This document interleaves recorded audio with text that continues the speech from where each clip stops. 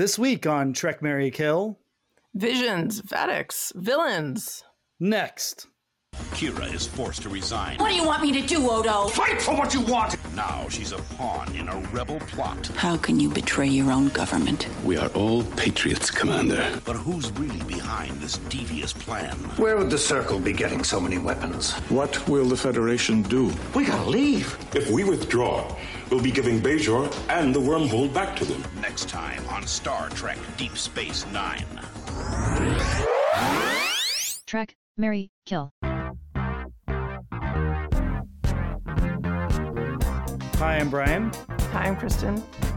Welcome to Trek, Marry, Kill, a Star Trek podcast that has been deputized for the task of determining which episodes across all the series are classics, which are fine, and which ones suck. This week we're doing part 2 of Trek's first ever three-parter, The Circle, Season 2, Episode 2 of Star Trek Deep Space Nine, written by Peter Allen Fields, directed by Corey Allen, who directed The Next Generation's Encounter at Farpoint. It debuted in syndication October 3rd, 1993. 30 years old. Memory Alpha says, Sisko and Odo work to reveal the real force behind the Circle's coup. Oh, but there's also this whole storyline. Major Kira, she's kind of like on sabbatical. She goes to a monastery to kind of figure things out until she's reassigned. And it turns out she's going to form this romantic relationship maybe with this man of the cloth, Vedic Bareil. I don't know. He did nothing for me, but No, me neither. You weren't alone. I think they're trying to. This is like some take on like the horny vicar trope, but it wasn't doing it for me. This is our first time doing a multi-part episode, so I think we said everything we needed to set up this trilogy basically in last week's episode. So you should check that out. The Homecoming, where Kira rescued this war hero Lee Nollis. Who could potentially, according to Sisko and Dax, maybe unite the warring factions on Bajor. It's approaching civil war now that they can govern themselves. Mm-hmm. Turns out the Cardassians, though, are behind the weapons running, the gun running to the rebels, and they don't know it yet. But Lee Nollis, basically the hero of the point of the first episode that we covered, not really relevant in this one. No. Kind of a background figure. Yeah, he's a talk to character in this one. Yeah. He could be replaced with a pretty lamp. And there would be more wattage coming out of that lamp than the performance, for sure, as we mentioned last week. I think it doesn't help that they dress him in gray as well. Mm-hmm. So they're almost begging for him to be part of the wallpaper. You know, the gray walls on Deep Space Nine. All that said, this is the first time we're discussing an episode that features some of the other Bajoran religious figures who are pivotal for the show. I just mentioned Vedic Bareil. Vedics are basically cardinals in the Bajoran system. We dealt with the DS9 pilot Emissary, which had the Bajoran Pope, Kai Opaka. Opaka dies in season 1, so there's a bit of a power vacuum, and eventually Deep Space Nine will do a Kai election. And then there's Vedic Wynn, played by Louise Fletcher, the original Nurse Ratched in One Flew Over the Cuckoo's Nest, a movie I have not seen. And she was first introduced in the season 1 finale of Deep Space Nine, In the Hands of the Prophet, and Bareil also appeared there as well. You said the horny vicar, that's... What's the most modern version? It's Hot Priest, right? From Fleabag. Well, that's actually what that is. Yeah, it's based on, right. Well, I'm just saying... That's what they call a priest in the United Kingdom. But I mean, it's just... Same thing. It's the 21st century update of that. So the middle part of stories, a lot of trilogies, these are the parts where it can be let down. I don't know. I was surprised that there were as many entertaining scenes. This was one of those that we ask, do you remember the first time you saw this episode? But we did all that last week. But I had forgotten many scenes from this one. So seeing them again here, it was sort of a nice rediscovery of a lot of those things we'll get into in a minute. Any general thoughts, Kristen? No. Okay. No general thoughts whatsoever. I think we're kind of going to drill down a bit more on Vedic Bareil here, though. Philip Anglim is Vedic Bareil. He did The Elephant Man on Broadway. Frank Langella introduced last week, uncredited. He's just doing it for his kids, just doing it for the love of the game. Another Broadway guy, Louise Fletcher. I assume she did a bunch of Broadway too. She seems like she'd be a good stage actor. Maybe I'm wrong. Maybe she's only film. Anyway, so you've got a lot of that background going on. It all kind of, what I'm getting at is Vedic Bareil did nothing for you. There was kind of like a weird charisma vacuum in this episode from 3 characters who are supposed to be very charismatic. Yeah. And I thought that was weird. You know, talking to a bush or something. It was nothing. Kira, Nana Visitor, her eyes are just so full of life. She's so electric and very active and aggressive in her scenes. I didn't realize until recently that she's the niece of Sid Charisse. Oh, yeah. Oh, okay. So that's probably why. Well, and so she's alive and vibrant, and her character has a very specific point of view. She's anxious. She's got some angst. She's frustrated. She's playing off of this new life that she's in, this, trying to figure out what her next steps are. And she's just playing against the guy who just like no affect, speaking very slowly, very plainly. Yeah. And then you've got heavily looped Louise Fletcher going, "Yes, child," and being kind of like intentionally smarmy and poking at you. But it kind of doesn't really work. And then you've got Frank Langella, who's just like, "I'm going to downplay every line delivery to show you how serious I am and how this material will not get the best of me." So you've got a lot of quiet, and then when it is kind of lively and vibrant, it's kind of more silly than anything. So those are it's kind of the broad strokes, because Vedic Bareil, believe it or not, Chris, becomes like a fan favorite. People really root for this relationship. Yes, they root for Kira and Bareil to be together. I think that just shows the lack of actual romance on Star Trek, that people were applauding or rooting for literally anything. Yes. All right, some specific thoughts from Memory Alpha for this one. Sisko's baseball is seen on his desk for the first time. I didn't know that happened here. Vedic Bareil's name is actually misspelled in the opening credits. It's really spelled Bareil. It's misspelled Bariel. In the scene where the away team is beamed down to rescue Kira, they're all beamed down at once. Even though in the previous episode, it's stated that a runabout can only beam up 2 people at one time. Now, I just think that's what the nerds threw a flag on that. But I contend that O'Brien, once they got back to the station, was like, well, that shit's not happening again. Because it's been like maybe a couple weeks or something. Yeah, it's been a couple weeks at least. And before they beam down, Sisko's like, "I'm counting on you to do your like famous transport stuff," which is what we talked about last week. Although maybe the difference is that they all have transponders. Yes, they all have their comm badges on. That could be. And so that might be a different situation, because they were just trying to lock onto any but Jordan, right? And yes, that's right. Previous one. All right. I don't know. I'm not going to throw a flag on the play for this one, but I mean, I'm noticing it, but there was a lot made about you have to pin the transponder to her. Yeah. So. I think they did a good job of if they realized they'd stepped in their own limitation, I think they did a good job of working around that. It's not a continuity error. That's what I was getting at. Yeah. All right. Sisko calls for instructions to an Admiral Chakotay. Okay. This threw my ass for a loop too. Okay. I was like, I'm sorry, what? Okay. And then he comes on screen. I was like, oh, not the same guy. Yeah, not mom, not mom, not dad, not uncle, nothing.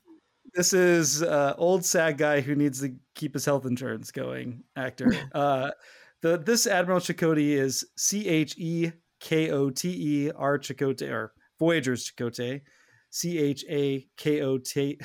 Chakotay.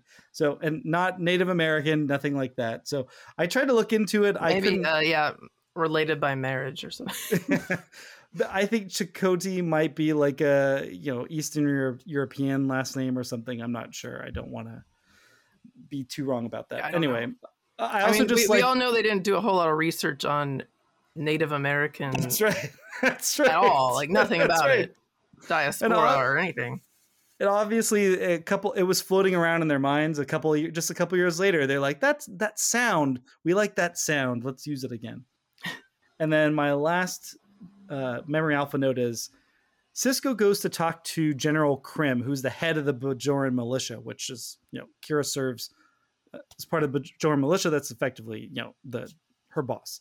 And he's there to tell him that, hey, we found out that these Krasari are arming the Circle. So that's why they're able to get so many weapons and be a problem for you. Krim is played by actor Gabriel Mott, and he was a finalist for Captain Picard and Commander Sisko. Oh, wow. And then last week in the big wind up to, setting up the episode, I talked about this reviewer, Tim Lynch from the Usenet. I'm just going to read a snippet from his review. In brief, wow again. After my review of The Homecoming was posted, several people wrote to me to say, if you thought that was good, wait till you see The Circle. My appetite, understandably, was whetted, and I wasn't disappointed. I'm not sure though that I agree with those who wrote me. I think I like The Homecoming a little bit better than I did The Circle, not by more than marginal amounts in either direction, mind you, but I don't think The Circle truly blew The Homecoming away either. It was, however, amazingly good. As with The Homecoming, I felt as though I was watching history unfold in spots. As things slowly built towards the inevitable revolution on Bajor and threat to the station, there was a real sense of powerlessness to change anything being felt, or I felt it anyway. It was a rare and very welcome feeling for Trek.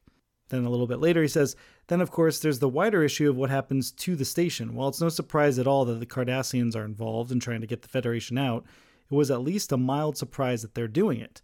Then, of course, there's the wider issue of what happens to the station. While it's no surprise at all that the Cardassians are involved in trying to get the Federation out, it was at least a little bit of a surprise that they're doing it as completely behind the scenes as they are. And more to the point, all the fifth act scenes about the looming threat to DS9 were beautifully menacing. In particular, the conversation between Sisko and Admiral Chakotay, the Prime Directive applies Ben, really brought home for me why so many fans get frustrated by said directive. Halfway through the conversation, I realized where it was headed and got very annoyed at the attitude there, just as the filmmakers clearly intended. Beautifully done. All right, let's get into the greats. Great scenes. The first great scene to me is like one of the greatest scenes, I think, maybe in Deep Space Nine, in the history of Deep Space Nine. Odo goes to Kira in her quarters and he's like telling her to fight. You never follow the rules, so why are you just like giving up and not trying to fight to get your position back? And then the whole senior staff parades into the room to say their goodbyes. Dax is returning some lotion, and Bashir and O'Brien don't really know what to say. Quark brings a drink thinking he's going to have sex with her. Thinks that he's going to show up alone. It's great. He brings her favorite bottle of alcohol, and then Odo was like, looks like a small portion or whatever, and he's like, well, I didn't expect so many people to be here. And Kira's just like, is this a joke? Did you plan this? And then I love Alexander Siddig's delivery. He's like, nobody could have planned this. He's like, it's just like a comedy, 1930s kind of screwball comedy thing. They're all talking over each other. It was the first time that I can remember where it's like, yes, this cast is together. The first season, it was like they're all trying to like figure each other out and get together. And this one had a vibe along lines of TNG where it's like, oh, they all seem to actually, the characters, I don't know about the actors, they'll seem to like each other. And it's very funny. I'm not even like reading all the funny stuff that's in the scene, but a great Berman era scene for one, but also a great DS9 scene. Slightly before that, there's a scene of Sisko and Frank Langella's character where Sisko is shading him hardcore by comparing him to this windbag delegate back on Earth. Mm-hmm. Yeah. A warm wind blows in from Minicoy, which I think was written just for this episode, and I'll talk about that a little bit later. But that was nice too. There was something weird about the acting there. It's like, Sisko is bullshitting him, but in such a way that it should be obvious to Jaro that should be he's obvious. being bullshitted to. Yes. So, but Frank Langella's like, Frank Langella's underplaying it so much. It was hard for me to read what he's actually reacting to. Yeah. Like, is he reacting to the cultural like not understanding the reference mostly, or is he's just like, I need to get through this conversation, so just gonna sit here and let him punch himself out and then leave. And then the next great scene I had was Kira is Bareil comes in at the end of that scene, the screwball scene I mentioned. He invites her down to his monastery. Also, that scene ends with her saying, "These are my friends." That was the thing, which was very nice. I thought that was very lovely. The next scene that I have is great is she's down on the planet at the monastery working in the Arboretum, which is Griffith Park, an area I definitely, every time I walk through there, try very hard not to talk about. That's like we're at the Bajoran Monastery. They filmed an episode of Star Trek Deep Space Nine here. I don't know if you knew that. That is exactly how I say it, and because that's how it should be said, given all that. But she reveals she's always been terrible at art projects. She failed finger painting when she was 4 years old. Which, how are they judging that in the Bajoran camps? Yeah. Like, did it matter? So that's how hard she is on herself. She's like, I was in a camp and I was still the worst. I was just like Kira, Major Kira. And when I was 4 years old, I went to a Christian school, and so they were like probably like uncredited, uncredentialed or whatever. And I got screamed at because I would not color in the lines. Wow. And I just remember the feeling, because it's like, well, why was I doing that? I'm like, it just felt good. Just color however I wanted and do whatever and color as much as I wanted. And then they taught me, quote unquote, how to color with crayons properly, which is basically, you've got like a picture of a bird and the bird has all the black lines outlining it. And then maybe some inside the feathers a little bit. Their way of teaching was to take a sharpened crayon, use the color to form another boundary within those black lines to like, here's your color box now that you color within. So then you basically interior outline or draw a shape, and then you would color that in. And that's how they taught me to color. My son's 4, and so he goes to school. Everyone has to have like a master's degree in child development and stuff. And so they were like, actually, most kids that age don't really like to color, especially anyone who has any kind of attention issues. So like no one in his class likes to color except one kid. And so like, we know the kids hate coloring, but we're working on it. So it's not even a thing a 4-year-old really, most 4-year-olds don't really love doing, because you do have to do it. They like the finger painting and things like that, but the coloring, not something they really, really love doing. Feels like work when you're 4. Yeah, you should see the stuff he sends home. There's nothing close to the right color. Sometimes they'd only give him like the right color, but it's not in the lines. It's just like he's getting through it. Like, I'm just here so I don't get fined. Yeah, just get through the shift. Yeah, just like the press conference after losing a big game. You're just there so you don't get fined. That's exactly what it's like. The dialogue, the banter is kind of actually snappy if you just kind of read the words. But the Bareil guy's giving her nothing. Like a brick wall. Yeah. Like one of the rocks that she's moved and has made crooked. And like it's perfect, I guess, if for like a monk or whatever, but that's pep it up a little. You need to have a twinkle. You need to have a little, you could tell, like you need to be able to tell. The nailed casting of that part is you could tell this is this guy's second life. Oh, you think? That's how you buy that Kira, what their connection is. Like Kira has gone from being a resistance fighter to living her authentic self. And he knows what that's like. She knows that he knows what that's like because he lived that life. But then he went the other path where he like cleaned it up. You know what I mean? Like that to me is what would make it work. Him just being this pious guy that's always been, very clear and sober, which is not what the character winds up being. We find out he's got some secrets. But it just seems like he doesn't have to be like a bad boy. But I think why the hot priest works is because, Moriarty plays him with that twinkle of like, yeah, I did some shit. And now this is who I am. Yeah, it's not a very good horny priest at all. But it's a great scene to me, and you could disagree, was that she's like, I don't like doing this art stuff because I'm bad at it. And it's not, so that helps me. That doesn't help me calm down. And I need to feel useful. And he says, maybe you should try being useless. That might be interesting. And I think that's kind of a modern idea in a way, but it's not. It's like a very like, be the rock and let the water flow around you. I think that's actually an abuse image. So never mind, take that away. But I think it's, I think there is some part of like acceptance or surrender, I think is maybe the more modern way of phrasing it. But I really like that. And it does, Nana Visitor is, a great actor who's able to like, it does seem like something dawns on her. She never considered that.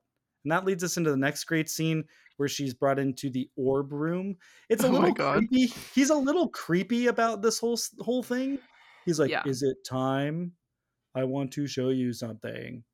And then they go into this orb room, and it's really like her reaction to seeing this thing she's always wanted to see as a child, one of these sacred orbs, and her eyes are watering with tears. And then we get into the actual image, the orb image. Her vision. Yes, her vision. Her prophecy or whatever. Yes. And I am dying over this prophecy, by the way. Tell me, how'd you dying? Well, the end, they're naked, and she's then having like a sexual fantasy about her religious leader. Yes. He comes up behind her, and like it's like in a weird zombie way almost. Yeah, but she's in the Council of Ministers. The Council of Ministers. Yeah, like it's like everything you expect. Council of Ministers. There's foreshadowing. There's all the normal stuff a prophecy has. Mm-hmm. Like, oh, maybe that guy's the bad guy. Oh boy. And then she's naked. and in the arms of her, and Vedic Wynn's like, blasphemy. Yeah. Louise Fletcher, she could be a bad bitch, obviously, when she wants to be. And it was great. She was just like, serving shame. The word. Yes, exactly. But I mean, the vision itself, the prophecy, I don't know. I mean, I like seeing Dax. It was whatever. The naked part was like, okay. It was weird. That sexes it up. It was weird. Like, he's not into it. Or maybe that is him being into it, but she's like really into it. Yeah.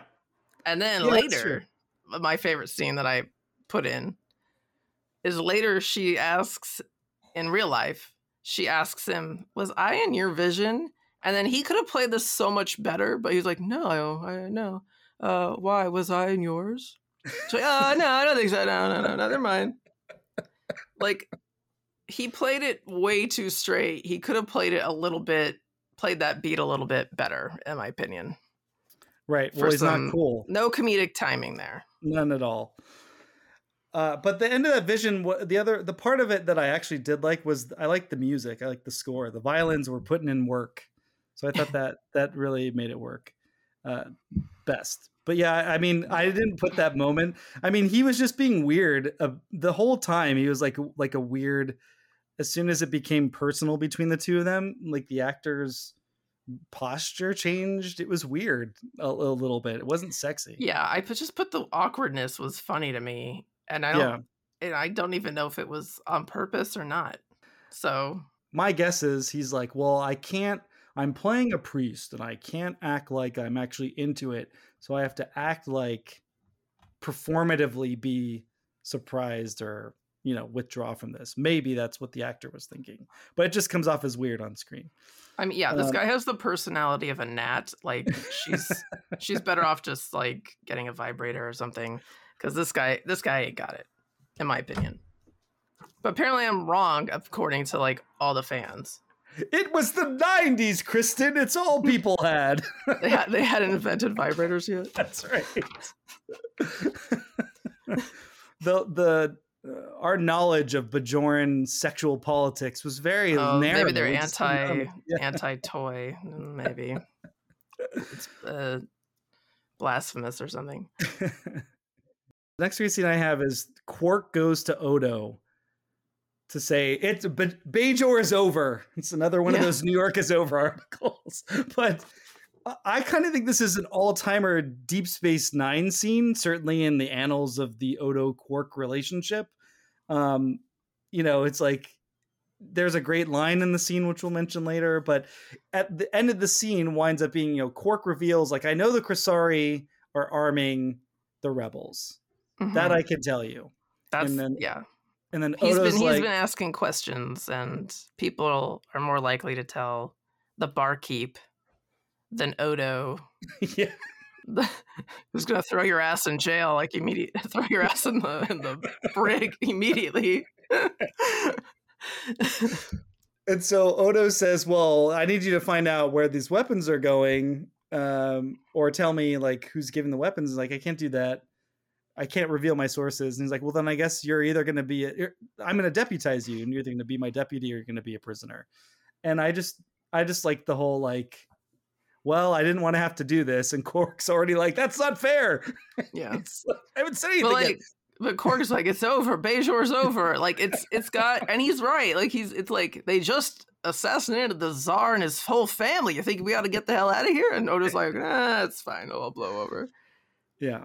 So Civil War, obviously, this provisional government that's taken the place. They can't even agree on it being a real government, so there's definitely this idea of like, well, this is in like the second episode of Deep Space Nine, which we haven't done yet, but there was a freedom fighter and he's like, I want Bajor for Bajorans. And basically the idea that we'd invite Starfleet in to help us out and all that stuff is like, no, we got to like figure our shit out and be pure.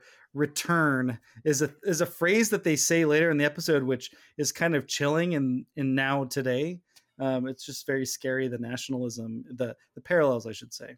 But anyway, this Quark Odo scene is just so funny. They're so loose with each other and natural. It's a great continuation of the last episode where Quark gives Odo that information and it confuses Odo. And Quark's like, you and I are going to be friends. And then here Odo is being like, you're going to be my deputy now. And he's like, I don't like that. I don't like that one bit. God damn it. And I have one more. I like the scene where Sisko and crew are hatching the plan to rescue Kira after she is kidnapped, 30 seconds after Sisko walks out of frame. A generous timing. It's like 10 seconds. Look, I was trying to be. If you stopwatch that, it was like 6 seconds. He literally turns his back and she's just grabbed. All right, cue kidnappers. And that's when we find out that Frank Langella's the Circle. He is the Circle. He's not working with them. Not in Coots. Yeah. He is Hoots. And we know that because he tells us. That's right. He says, I am the Circle. In case there was any lingering thought. And then all he wants to know is what's Sisko likely to do, and she won't tell him. So he's like, well, I gotta break out some Cardassian torture techniques. I mean, just lie. What? Yeah, exactly. Like, well, he's a pretty hot-headed guy, so you're gonna be in big trouble, mister. Yeah, I like that scene where they go down some nice 90s action going on in the cave set that we've seen so many times. Some nice appropriate stunt work of taking that you jump backwards when you get hit with the phaser. I always like when they have to tag someone with the comm badge to get a transport signal on them. So they're like, if anyone finds Kira, put this on her. But he's only got one of them. Yeah. That worked. And then Bashir gets to her. I gotta tell you, whenever I'm watching Deep Space Nine, Alexander Siddig and Anna Visitor got together during the run of the show, and they had a kid together. And my wife knows this, and so every time they're in a shot together, she's like, do you think they're checking each other out right now? And she also had a crush on Dr. Bashir when she was younger. They're probably not even in like the in each other's line of sight. Like when he rescues her, he kind of like, yeah, exactly. Wow. Okay. But I just like that every time he's on the screen, she's both crushing on him, but also being like, I bet that they must have been so hot together. So. Probably true. And then one of the coolest angles I can remember of a by the way, VFX why is shot. she sniffing around this other guy? That's okay.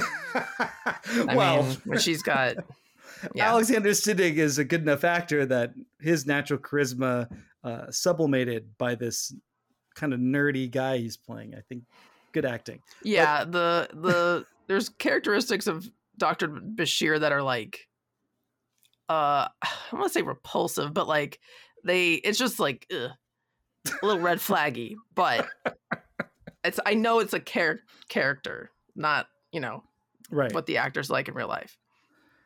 And then I just thought the shot, the angle that they chose where it's above and tilted of the transporter beam taking them, it's like rain's falling on them. It looked really cool. The entire away team was in the one shot being beamed away. I thought that looked cool. It was a great scene. I put this in here because it feels like it should be a great scene. You can maybe back me up or dissuade me. Jaro goes to Wynn and asks for her support. So you've got Frank Langella and Louise Fletcher. And she's like, but I'm from a small order. What would you ever possibly need with me? And, she's still but she's like playing it coy. Yes. She's playing little old me. What? Like, well, I don't know. What could I possibly need from you? Yep. And so he's getting her, they're forming an alliance so that he can pull off this coup that he'll need to do now that Kira's been rescued and the secret's out and all that stuff. Louise Fletcher was interviewed for Starlog magazine in 1995. And she said, I enjoyed working with Frank Langella. I got a very lovely note from Frank saying how much he enjoyed working with me. Just thought I'd put that in there. But I'm putting it in here because the scene works for the story. But I'm also like, he's underplaying it so much. And I don't feel like she's like quite a character as opposed to like just a sound. Like not even a caricature. She's just like, oh, like she just, she makes one sound and he makes one sound. And then it's like, there's not a character there. It's just two sounds. So it's just a weird scene in that it was written better than I think it was performed or acted. That's just my opinion. I think if maybe this is a thing, I don't know. Do they rehearse on Star Trek beforehand or no? It depends. Depends on where I would assume they rehearse on this one. I don't know if this is a situation where these two actors assume they're going to get multiple takes. And so they were going to try to play it a few different ways and see which one was best. Or if they were just like, oh, I don't care to rehearse or talk this over at all first. That's a good point. That could have everything. And I don't know, Corey Allen. Although, I mean, Louise Fletcher at that point had been already doing some television, but it might not have been like this type of television where they're just like, all right, good, we got it. Move on. Yeah, and you know what? There might just be something to the acting style because we've already flagged 3 moments where it's like Bareil is underplaying or reacting in like a way that's unsubtle, but it's supposed to convey a subtlety. He's supposed to be uncomfortable but attracted to Nerys at the same time. Here Vedic Wynn's supposed to be playing little old me, right? And then Sisko's supposed to be bullshitting Jaro as much as he's bullshitting Sisko. And it's like they have to play it kind of big, but not so big that it's just funny. And it just winds up being flat, I guess. I think with today's microphones and lenses, you can play it more like a movie where you don't have to do very much to convey a lot, but I don't know. All right. Best Trek tropes. Why don't you go first? I was wondering, so at the beginning of the episode, I wrote down, is the Frank Langella character kind of like the evil/bad admiral trope? Or like, what do you call it? Or they're either like bad, evil, or like incompetent. I'll take it. No, I think that works because he's just being like, I'm doing something you don't like, but I'm following all the regulations, and I thought you would want this. Yeah, like it's my decision to have Major Kira reassigned and all this. So I think that's a great one. I didn't even think about that. Because he's such a politician, but it's in the same mode. Yeah. I had Odo shapeshifting into an inanimate object. In this case, it was a sticker, but then he became a rat. He became a rat. Yeah. Yeah. But before that happened, I put Quark shooting his shot with Kira with bringing the alcohol. I love that you have it as a trope. That's great because he is trying to screw her the whole time. Yeah, the pilot. It's a trope for this specific show. And I love it. Almost. I mean, I haven't seen one where I've been like, oh no, that was too far. So it hasn't worn out its welcome yet. So I'm into it. I had tagging somebody with the comm badge to beam them out, but also unable to communicate with Bajor. All the comm lines are jammed.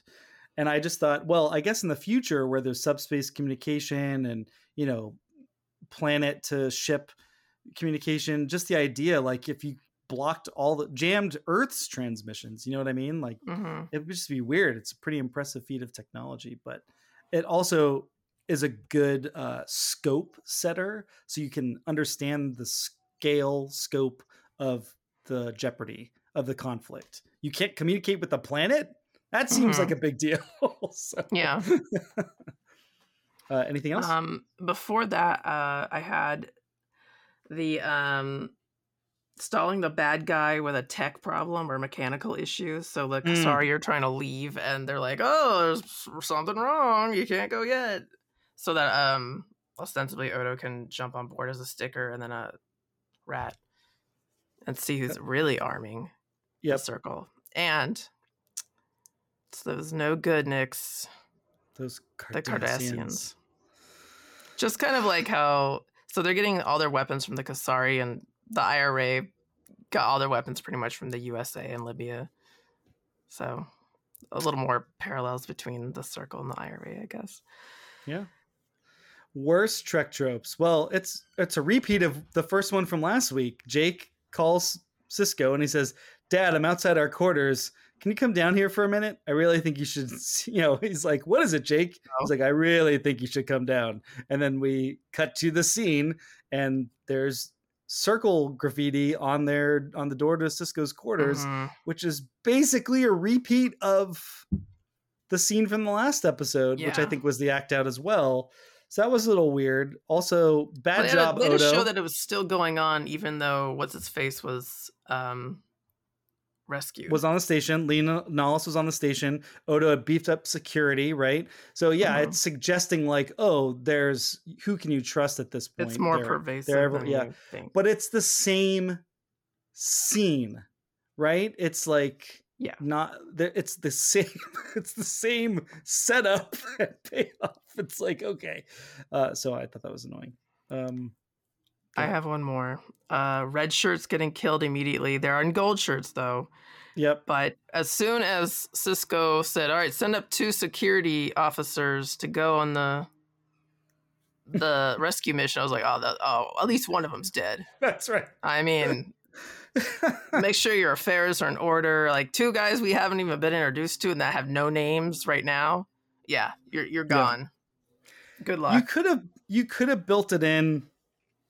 Lee Nollis had his own security detail, and it could have just been one of those. And like Lee falls so far into the background of this one, it's like he could have had a little relationship, like not a sexual one, but just like a friendship with one of them, and then that guy dies. Yeah. Like he could have done something. But I was surprised that Lee Nollis was not completely useless.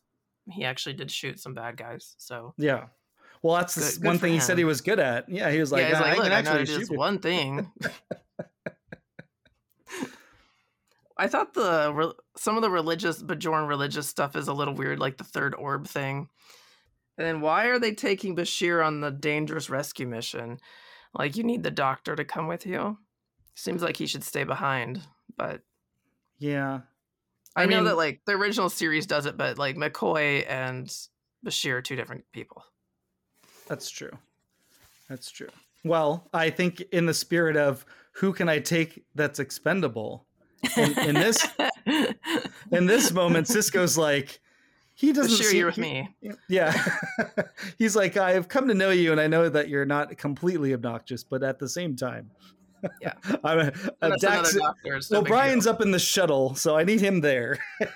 And Dax, I love, so I'm not going to bring her along. Yeah, and he gets shot too. Yeah. All right. Most of its time quality the matte painting of Bajor, which was nice. It was lovely. It looked nice. What I like about watching these on Paramount Plus actually is, I think I've said this before, it's the best version of the standard def 480.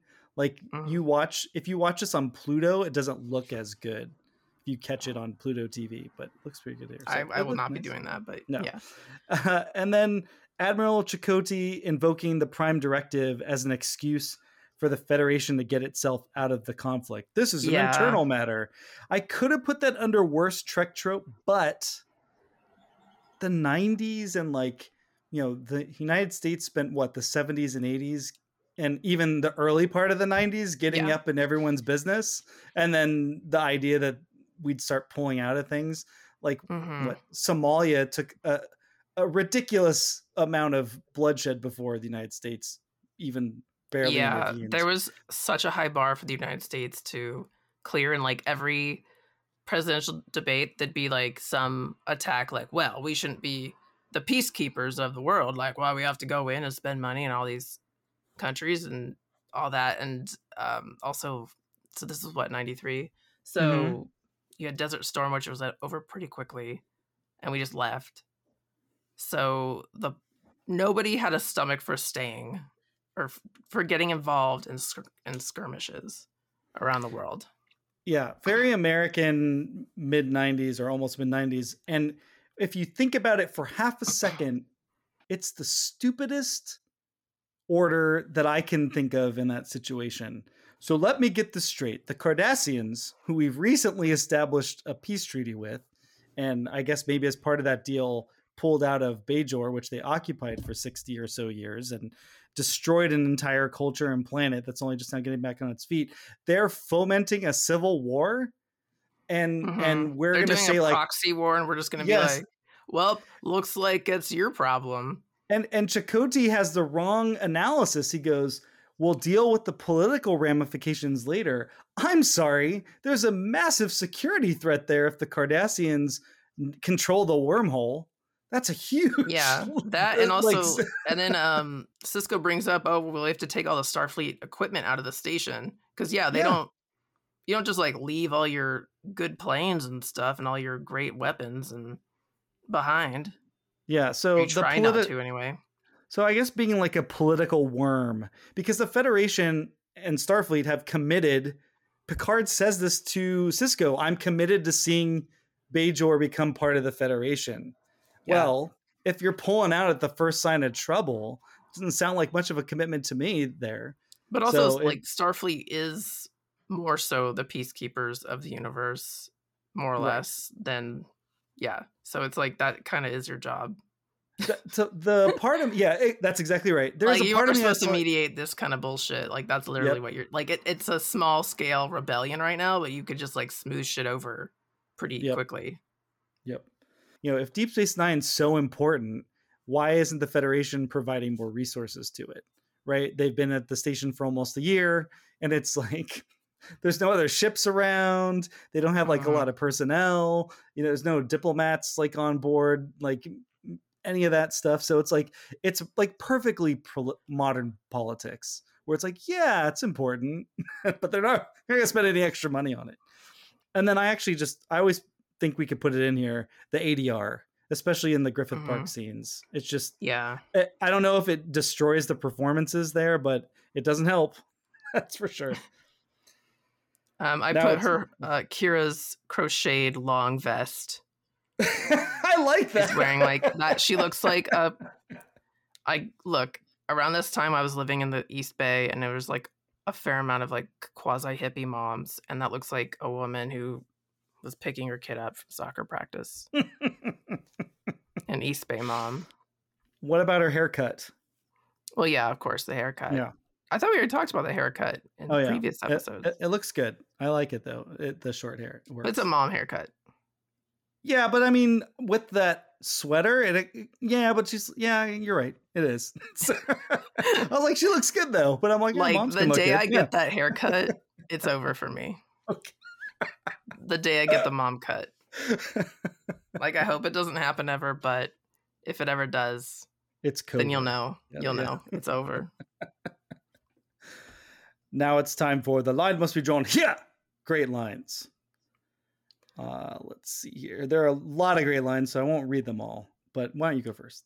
Okay, so when Quark arrives at the stateroom with his 2 servings of special, I don't know, it looked like, what would you call that? Like an aperitif? Like a, yeah, like it had to be. No, come on. Like a cordial or something. Like a thick, syrupy alcohol, like a schnapps almost. Yeah, so he's like, oh, I was going to offer a shoulder to cry on. You'd be surprised how often that works on women. Oh, Quark. And then I have one more. And then later when he's telling Odo we have to leave, he says, we have to leave. Well, I do. You could just turn into a couch. Oh, it's yeah. It's so great. Delivered perfectly, perfect timing. Oh, it's great. I'm not doing it justice. Like, he's like, the shit's gonna hit the fan and we gotta get out of here. Oh, I guess, well, you could stay. But... Basically, almost every line in the Kira goodbye scene, because even Odo's arguments, like, they're back and forth there, you know, like, oh, you took some smoothing out too, and both of them are arguing over who made the other one better at their jobs, you know what I mean? Like, all of that is good, and then it gets funny and it gets, you know, interesting, and then Quark comes in, that's great. And then I really think that the Odo Quark deputy scene, just that they're so on their game, every line is really great, delivered well.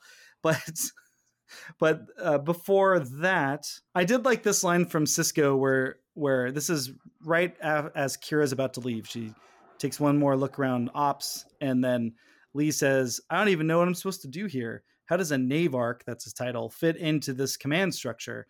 And then Cisco overhears and he walks over and he goes, as I understand the position, you report directly to the prophets, but from time to time, I might ask for your help. Like that line. And then the last 2 lines I have. Oh my God. Well, I'll end on the funny one. So Minister Jaro in that scene with Vedic Wynn, he says, because she's like, well, do you want me to read your paw? You know, and he goes, I know the future. It belongs to me. I don't need your interpretation. That's a good villain line. Yeah. I know the future. It belongs to me. Fuck yeah, that's great. But the line that has me laughing is, like you said, you like the scene where they're gearing up to go save Kira, but they're like, but how do we find where she is? And then perfectly timed, the door opens and Quark walks in and he goes, who needs Odo when you've got his number 1 deputy? He's so kosher. Actually, one last great line that I forgot to mention. So in that scene where Jaro and Cisco are talking at the beginning, we get the story. Cisco, for a minute, I was thinking to myself, there's a warm wind blowing in from Minikoy. And Jaro says, I'm sorry. And Cisco says, just an old saying where I come from. It all started with the famous ambassador from Minikoy, which is near India, who used to bluster, exaggerate, and dissemble to get what he wanted. Not at all like you or me. He was a bag of hot air, and everyone recognized him for what he was.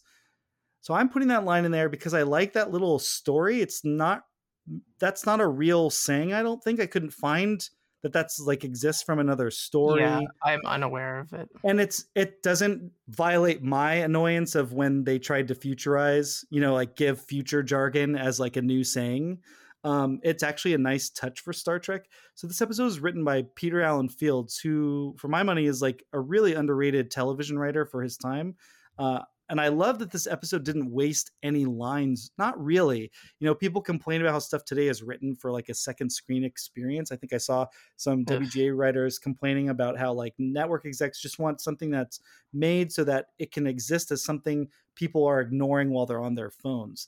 But the thing is, like, television has always been a second screen or been something that gets distractions.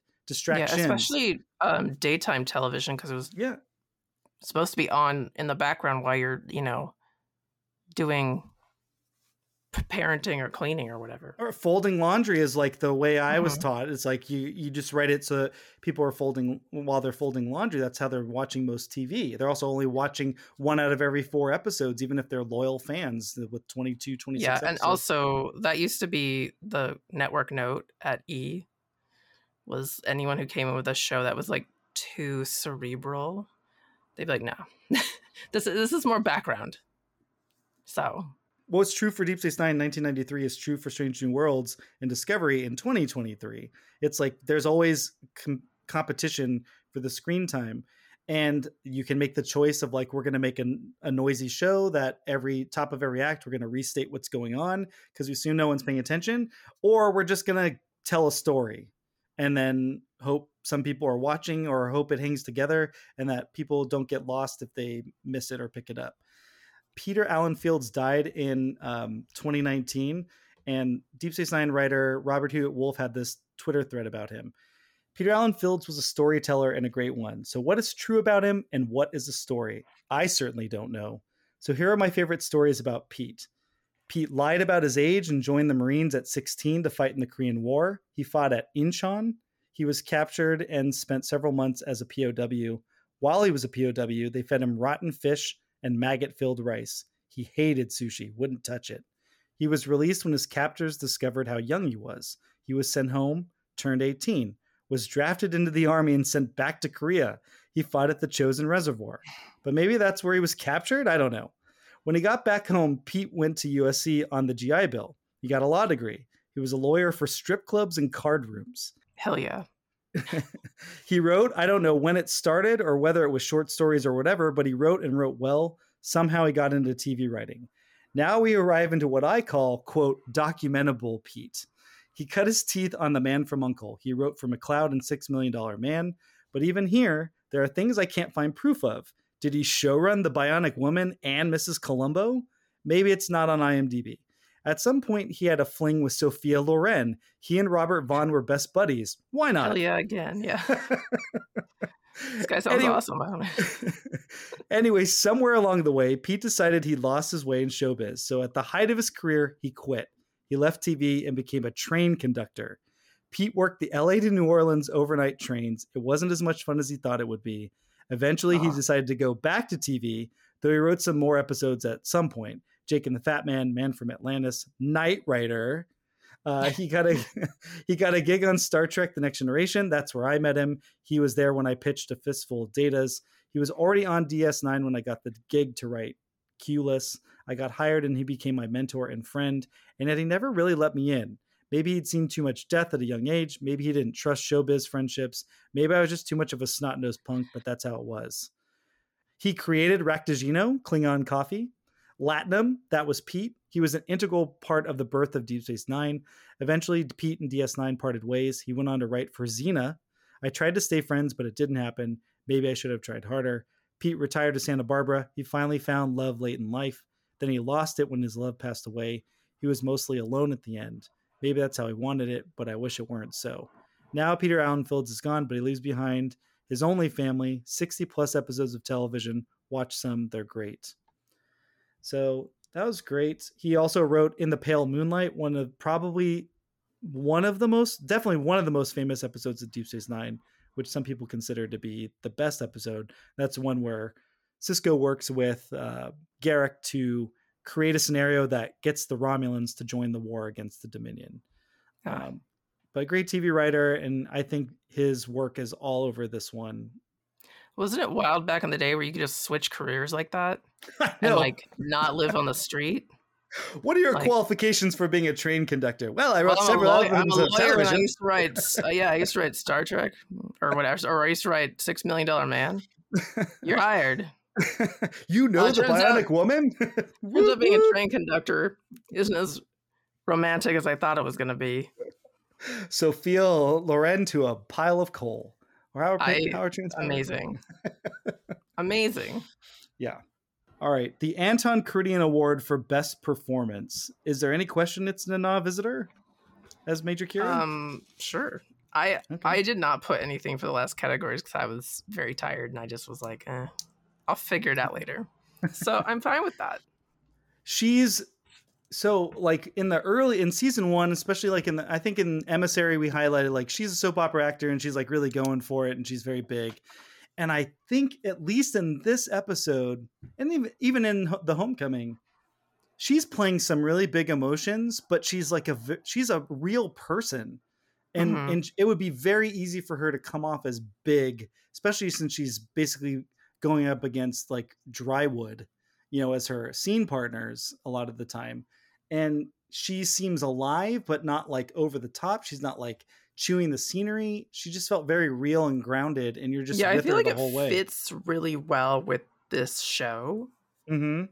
And I think in other shows maybe it would seem like really out of place, but here it works really well. The honorable mention for me I have to give is the rat playing Odo. Look, that was a great trained rat. Yes. Good job. Nice. When it was watching the Crisari captain and the Cardassian arms dealer talking, or it's a military person from the Cardassians, not like an independent party. It's the military, but they're talking and exchanging the paperwork. It really looked like it was skulking around the corner to listen. You always want to keep good paperwork on your covert arms deals. That's right. Like a Oliver North situation over here. For the Shatner, I am going with that Crisari ship captain who I guess had a name Zephno, but he was the one going like, these delays are unacceptable. It's just like he really had one gear to play, and he played it. Because there were so many people who were not going for it at all. That's true. That's a great point. That's absolutely true. I'm giving an honorable mention to Stephen Mott as General Krim. He kind of was sassy. It was kind of a like an effeteness, or there's just something sassy about him, but kind of not like I'm doing a performance. You could have withheld that information. That's right. That's right. I could have been Jean-Luc Picard. Not a bad performance. Just like it's like, oh, this is kind of sassy there. All right. What part of this will they teach at Starfleet Academy? Well, some wild interpretations of the Prime Directive, I guess. I don't know. Yes, this is the area that I was working into. The spirit of an order versus the letter of an order. In this case, Admiral Chakotay has ordered Sisko to evacuate the station to safeguard Federation lives. Sisko is evacuating the station, but he is planning to stay and make sure all the equipment goes too. And in that way, he can basically serve as a resistance to the threat offered by the Cardassian-powered circle, I guess. So he's following the order. He's ordering an evacuation. Yeah. That was the order. But it feels like such a big decision by the Admiral, and then like you don't have to consult with anybody else. Yeah, evacuate the station. Let them blow each other up. Who cares? Like, was he like the Mayor Pete of Admirals who was just assigned the Bajoran sector? Yeah, with the wormhole, like a very important part of Federation security and interest. And it's like, well, Admiral Chakotay has no actual power, right? He's just yeah. He recommends you call the airline to voice your frustrations, but you're on your own otherwise. I mean, I think Sisko did the exact right thing. Of course he is. He's the hero of the show. But someone on the ground having just more information and also being aware of what he has. He has Lee Nollis. In the previous scene, Lee Nollis has just said, well, this is another thing I guess I'm going to have to get involved in, and I'm ready to do it. Like, Sisko's like, well, I'm not going to leave now when Mr. I'm a weakling, please don't shine a light on me has stepped up finally. Can't do that. I got Kira back. I'm at full strength with the squad's back. We're not going to just give up the station. So I like that. Could this episode have been hornier, and would that have made it better? Okay, so hear me out. They tried, and it was bad. And so I'm going to say no and no. See, I just said it was the right amount of horny because it's like, they need to show that they're both sexually attracted to each other, and we see some bare shoulders. But he kind of it's just the way, he comes up behind her so creepily. So no, I'm with you. This episode should not have been as horny as it was. Yeah, a rare grade for us. But important. I guess we could say, but in fairness, but maybe these cancel each other out. It actually kind of still is the right kind of horny because of Quark bringing the drink for just the two of them.